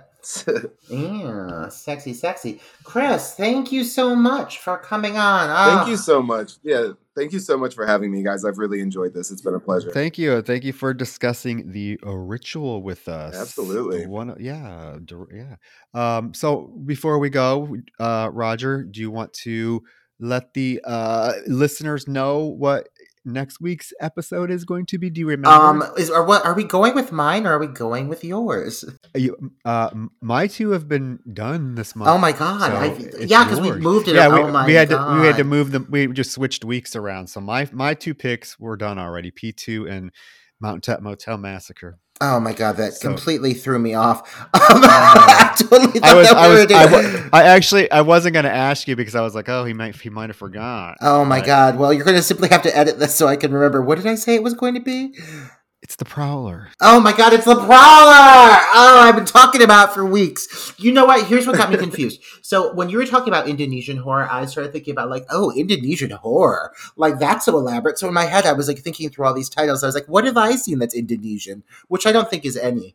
But then I completely like that. Like my mind is racing on those titles. I started thinking about that movie Baskin. Has anyone seen that movie Baskin? Oh, I love Baskin's cool. Yeah, we're talking about it. No, see it. It's like I can't even remember. I think it's like Arabic or it's Middle Eastern. It's like Iranian or something. Yeah, I think it's Iranian. Yeah. Oh my! It fucking scares the living shit out of me. That's on the list. But not next week. Next week it is the Prowler. You're right, Troy. I wanted to go with something traditional because the ritual is so like fresh and modern. It's CGI and it's got a glossy budget. And I was like, you know what, Troy, you're always picking like the classic 80s like go-tos that everybody knows. I'm going to step in on your territory. I'm going to stomp my high heel down and I'm going to say, it's my turn. I'm claiming the Prowler. So that's it. Yeah, next week we're doing the Prowler. That's going to be a good one. The Prowler will be a good one. The special effects, Tom Savini effects in that one are some of the best out of the 80s for sure. Oh, and Baskin is from Turkey. Yeah, that's right. Mm-hmm. Yeah, I'm looking at it right now.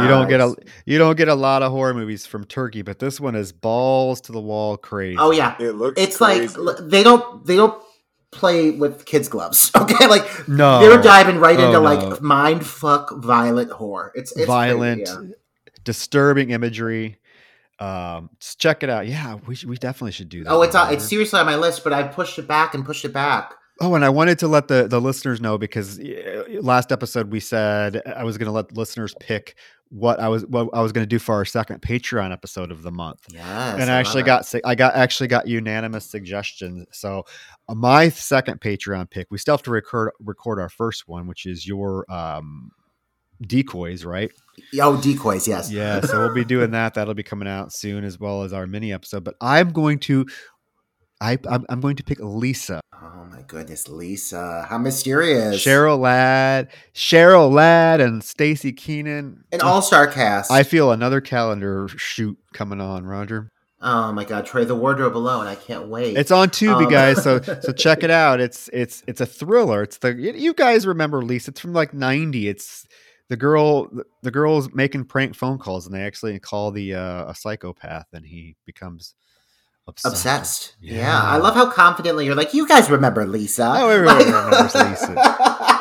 But yeah, I do remember Lisa, and I like you mentioned it, and it took me a moment, and then I recalled it, and I was like, oh, it's been a hot minute since I think the last time I saw this, I was like maybe like, I don't know, 12.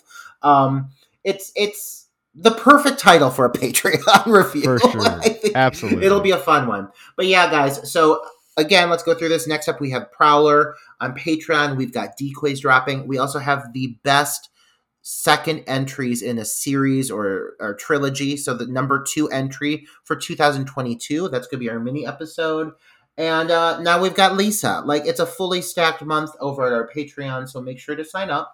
Make sure to go leave us some love and reviews over on our Apple Podcast. You can leave them on Amazon too, we learned. And Spotify. You can't leave a review on Spotify, but you can rate us. So everything helps.